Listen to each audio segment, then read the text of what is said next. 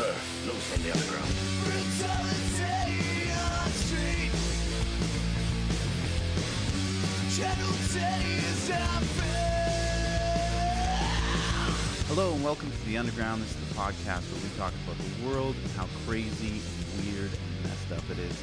I'm your host, Duncan Michael McPherson, and today on the podcast what I want to talk about is something called collaborative problem solving, which I learned a long time ago when working with kids especially kids with ODD. And I want to talk about it in general, this podcast, and then the next podcast I'm going to talk about applying that idea, philosophy, to the government and how the government should operate things. So let's get into it.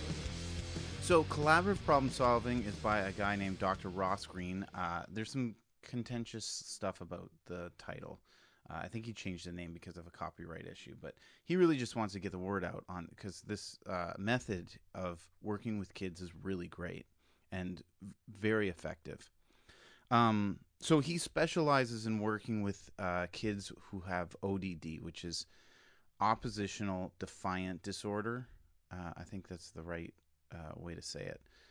I always forget if it's defiant or defiance disorder. Anyway, I should probably look it up, but I'm not going to. So anyway, he specializes in working with kids with ODD. So if you know anything about kids with ODD, the problem that they have is that their first response to everything is a no, basically. So like a kid in school would, a teacher says, put your books away. And the kid would just say no, and they're really, really challenging. Like it's like the most challenging I guess type, if you can put kids into boxes like that, but type of child that you can work with is ODD. It's way worse than ADHD.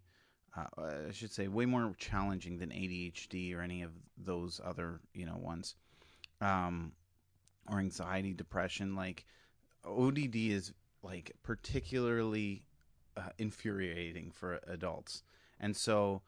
How do you deal with a kid like that? So that's what Dr. Ross Greene came up with, is these three steps. So the three steps are, I'll just get right into it. The three steps of collaborative problem solving are empathy, needs or concerns, sharing your needs or concerns. That one needs a lot of explanation, so I'll get into that. And then the last one is coming up with solutions, right? And so it sounds really basic, but the principle behind it is I think about power structure and about who has the power and who doesn't. So in a teacher-student relationship, the teacher has all of the power and the kid has zero power. They really have no power. I would say, with the exception of kids with ODD who realize that they do have a little bit of power, they can drive the teacher crazy by saying no. So these three steps help to make the kid at least feel like he has power, and to some degree you are giving him some of the power. It's about sharing power, really, is what I think it comes down to. And I've used this a lot. So a little background about me. I've worked with kids my whole life. I'm a teacher, and before that I worked for the church as a youth minister, and I started working with kids in Sunday school with my aunt's Sunday school class when I was in high school, and I've really worked with kids almost ever since then, pretty much, and whether it was volunteer or as a job. So I have 15 years, maybe 20 years of working with kids in some capacity. So this is so effective. And so I medicate with ADD or ODD, when I was working for the church, and I wanted to learn about it. And somebody gave me this book by Ross Greene. So anyway, so the three steps, let's go through empathy, then the sharing of the concerns or the needs, and then the solutions. So to preface, the most important thing I think about this process is the starting point. And the starting point is that kids are not bad on purpose. That's not the right way to word it, but they're kids. There's no such thing as a bad kid. Kids who act out and have behavioral issues are trying to meet needs that aren't being met. And our job as adults, whether it's as a teacher or a coach or a parent, is to help that kid meet the needs that they're lacking, right? We help to close the gap between uh, these needs that they have and that they feel like they're lacking in their lives. And so for kids with ODD, a lot of times what's needed, with the need that's lacking, or not, maybe not even needs, but skills, right? They're lacking the skills to get what they want, right? And so we give them the skills. We teach them the skills. And a lot of times we do that by modeling, and a lot of times, unfortunately, we do a really terrible job of that. So this process is modeling, but it's also teaching kids the skills they need to deal, because it's not just for teachers and kids. And that's why I want to later on apply it to the government. This is in any relationship, these three steps are essential. And actually, the first step is empathy. And the first step is usually the only step you need. You usually don't need to go into the other steps, because empathy solves so many problems before they even become problems. So I want to focus on it quite a bit because it's so important. Okay, so empathy. Um, we all know what empathy is, right? Like feeling what other people feel, or like walking in their shoes, all those analogies. Um, the most important thing, I think, like with a kid especially, is that they want to be listened to. They want to be heard, and they don't feel like they're being heard a lot of the times. And the reason they feel like that, unfortunately, is because we're not listening. Um, that's just the fact of the matter. Is a lot of times we don't listen to kids. They say, whatever. They say something, and usually they don't communicate well, right? Kids tend to not communicate well, and we dismiss it because we're like, they're like, oh, I'm hungry, and it's like, oh, well, we're gonna eat soon. Well, when I say that I'm hungry out loud, it's too late. Like, I'm gonna eat my arm off. Like, I'm hungry. I need a snack. If I'm saying that like to my wife, it's because I need to eat before it's time to eat, or I'm gonna kill somebody. Like, I'm not a good person when I'm hungry. And so we often will go, oh, like, supper's in an hour. Um, and I understand why we do that, right? There's all kinds of reasons. We're busy, whatever. There's a ton of reasons. They want junk food.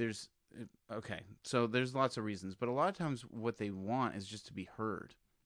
That, and they want to be, empathized with. They want you to, and we're just so bad at listening in our society, right? I just noticed this with adults with kids, but especially, but we don't listen to each other. We start talking, or we have the answer and we just give it to them, right? And so that's where the problems start, is when you're just giving people answers, right? So, or commanding people. And you can see why I'm going to apply this to the government later on, because a lot of the way that they dealt with COVID was demands. And this is a problem much bigger than COVID. So I'm not going to talk about COVID in the next one, really. I mean, I am going to in the next one, not in this one. But yeah, we don't listen. And so people really just want to be heard a lot of times. And so the reason that it's so effective to prevent the problems before they even start is because once people are heard, there's not really a problem anymore a lot of times.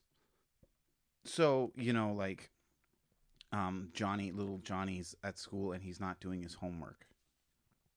Um, just saying, like, Johnny, why aren't you doing your homework? And he says, I don't want to. And you're like, okay, well, there's got to be more to that. So you dig deeper and you say, like, oh, what's going on at home?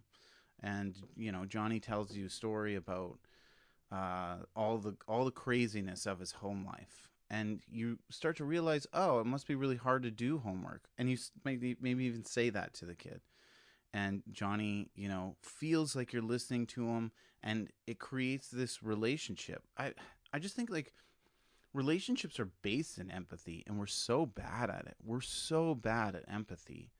And Brene Brown talks about empathy, and she does there's an animated video that's fantastic about the difference between sympathy and empathy, right? Sympathy is, oh, that looks bad down there, right? That's from the video. But And empathy is actually getting down there and saying, hey, I've felt this way too. Like that, this is hard. And a lot of times we don't need to say anything when we're being empathetic. And I think we have a problem with not saying anything. We feel like we need to do something or say something to fix it. And usually that does not help at all. So I think the empathy step is the most important step, because a lot of times when kids are heard, when they feel listened to, when they feel like their concerns are just being taken seriously, you don't have to act on them. You don't have to fix their concerns. You don't really have to do anything. But just the fact that they feel like they're being listened to and that their concerns are real and they're important. That's mostly what kids want. And so once you get past that step, you're golden. So empathy is so important. Number 2, needs and concerns. So this one's a little trickier. So remember I was talking about power dynamics. So the empathy thing comes in because the power dynamic is that the teacher is in charge or the parent's in charge, and the kid really has no power. So by having empathy, you're really like, I don't know, like you're not even really giving them power, but you're like having them share in your power, or you're using your power to like listen to them. But then we get to the next step. So we have a big concern. We have a big issue going on with this kid, and we need to get to the root of it and find a solution, right? Like this is not something that empathy is going to fix. Okay. So needs and concerns.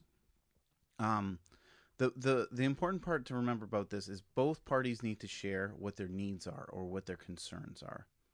And it's really important that, especially like in the circumstance of like teachers or parents or coaches with kids, that the less powerful party, the weaker party, gets to share theirs first and feels listened to. So this is going, you're using empathy throughout the whole process, but they're sharing their concerns, like whatever their concern is, they're sharing it, and you're listening, you're empathizing the whole way through. Okay.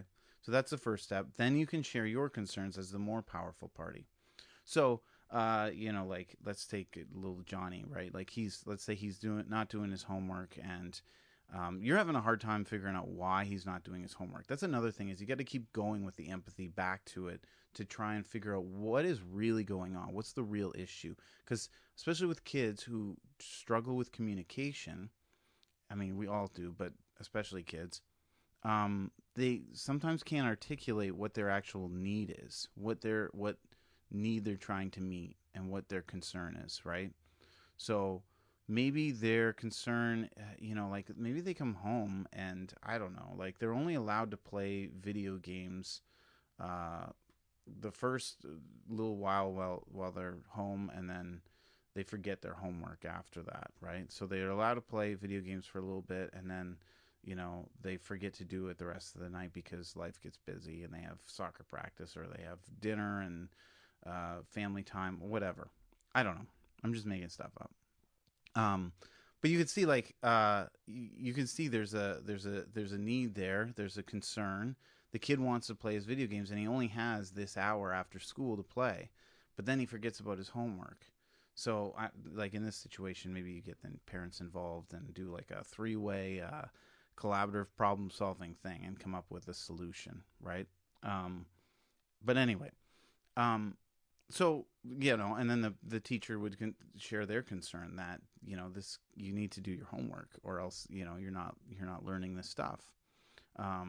Or maybe the teacher's concern is like, I don't give a lot of homework in my classes, so maybe they have time to do it in the class and they're wasting their time in class. So maybe one of the options is like, you're wasting all your time in your class. That's why you have homework. If you do your work in class, right? And so the instinct is to tell the kid that. Just say that straight out. Hey, you waste time in class, do it in class, and then you won't have this problem, right? Obvious answer for an adult, but I don't think that method of getting to there works. You almost, this method is almost like Inception. I don't know if you've seen the movie Inception, but like planting the idea in the kid so that they kind of come up with the idea themselves. Right? So they share their concern. they only have an hour to play video games, and so then by the time they're done, they forget about homework, whatever. And the teacher's concern is, I need you to do the work. If you don't do the work, you're not learning the stuff, and that's what school's all about. And you need school. School's important.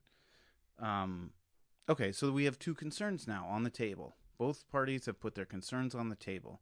So now we move to the third step. Wow, I got a little tongue twisted. The third step is solutions. How do we come up with a solution to this problem, right? Johnny's not doing his homework. You are the teacher. You want him to do his homework or whatever. Whatever. This works for so many things, and it's so different for everything. But so now the key to the solution, the third step, is that you give the less powerful party, the weaker party, the power to come up with their own solution to the problem. And this sounds crazy. I mean, I think as a teacher, like, I meet a lot of adults who would be like, what are we doing? We're just giving the kid the power to come up with a solution. He's just going to go, I'm not going to do the homework then. But he has to come up with a solution that solves both parties' concerns from the previous step, right? So he has to do his homework because that's the requirement of the teacher. But he also needs to figure out how he's going to fit his video game time in there too, right? So in this case, like, you can guide the kid, you can kind of make suggestions, but you really need to let them be the one to kind of come out with it. So give them time, give them space, maybe even take a break and walk away, and don't try to come up with a solution right away. Like, maybe we'll think about it and you come up with a solution tomorrow and bring it to me, and then we'll see if it solves both our concerns, right? And so obviously it needs to solve both concerns. And as long as it does that, problem solved. Like, no matter what the solution is, the teacher's problem gets solved, right? As long as there's only one. I think the problem with this method might be, the only thing is that sometimes problems are stacked on top of each other. But the good thing about this is that the solution doesn't have to be the solution, right? We can always say to the kid, let's try this. And if it doesn't work, we'll go back to the drawing board and see what the problem was with it. Like, I don't know why we have this like idea in our head that we need to come up with some solution that's just the answer, and then we're done with the problem. That's not how problems work in life. So yeah, you come up with a solution and then you test it out, right? Like, and if you think it's going to meet your needs and his needs or her needs, I guess ODD's more typical in boys, but I think anyway, if it's going to meet both needs, then try it. And if it doesn't work, go, okay, this isn't working. This isn't working for me because whatever, right? And if you see the kid struggling and it's not working for the kid, maybe you have to, because they, again, they don't communicate well. They don't recognize that it's not working. So it's really important for the kid to come up with the solution. And also, like, like, we all have issues. We all have needs that are, either get met or don't. And as an adult, we can take control of our lives and we can meet those needs. As a kid, they can't do that, right? They can't just fix their own problems a lot of times. A lot of times they need our help to fix problems. Okay, so that is collaborative problem solving. So empathy, sharing concerns or needs, and then coming up with solutions, and always giving the less powerful party the first go at all three of those is really important.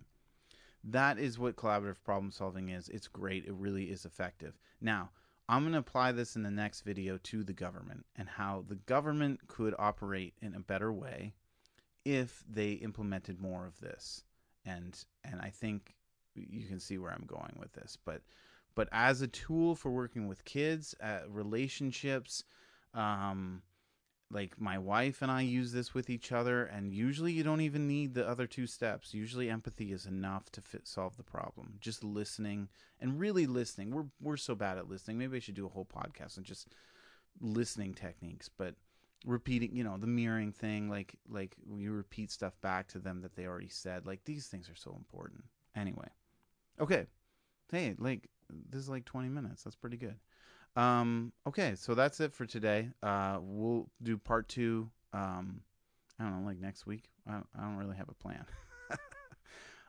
Anyway, thank you for listening to The Underground, the podcast where we talk about the world and how crazy and weird and messed up it is. Please like it, share it. I'm on YouTube, and then it's also as a podcast. So if you like to listen, I know it's kind of long for a YouTube video, so if you like to listen to your car, you can find this on all the podcast platforms, Spotify, iTunes, or the Apple podcast app or whatever you use. It should be on all of those. If it's not, please let me know. Anyway, like it, share it, click the subscribe button on the YouTube page, and I love feedback, so give me feedback. Comment on the videos, and let me know what you think. So that's it. Thanks, everybody. God bless. Bye. All we do is we take it in, desperate sin, and make it multiply. All we do is we push it through our reckless truth, no matter what the price. Tear the light from the dark,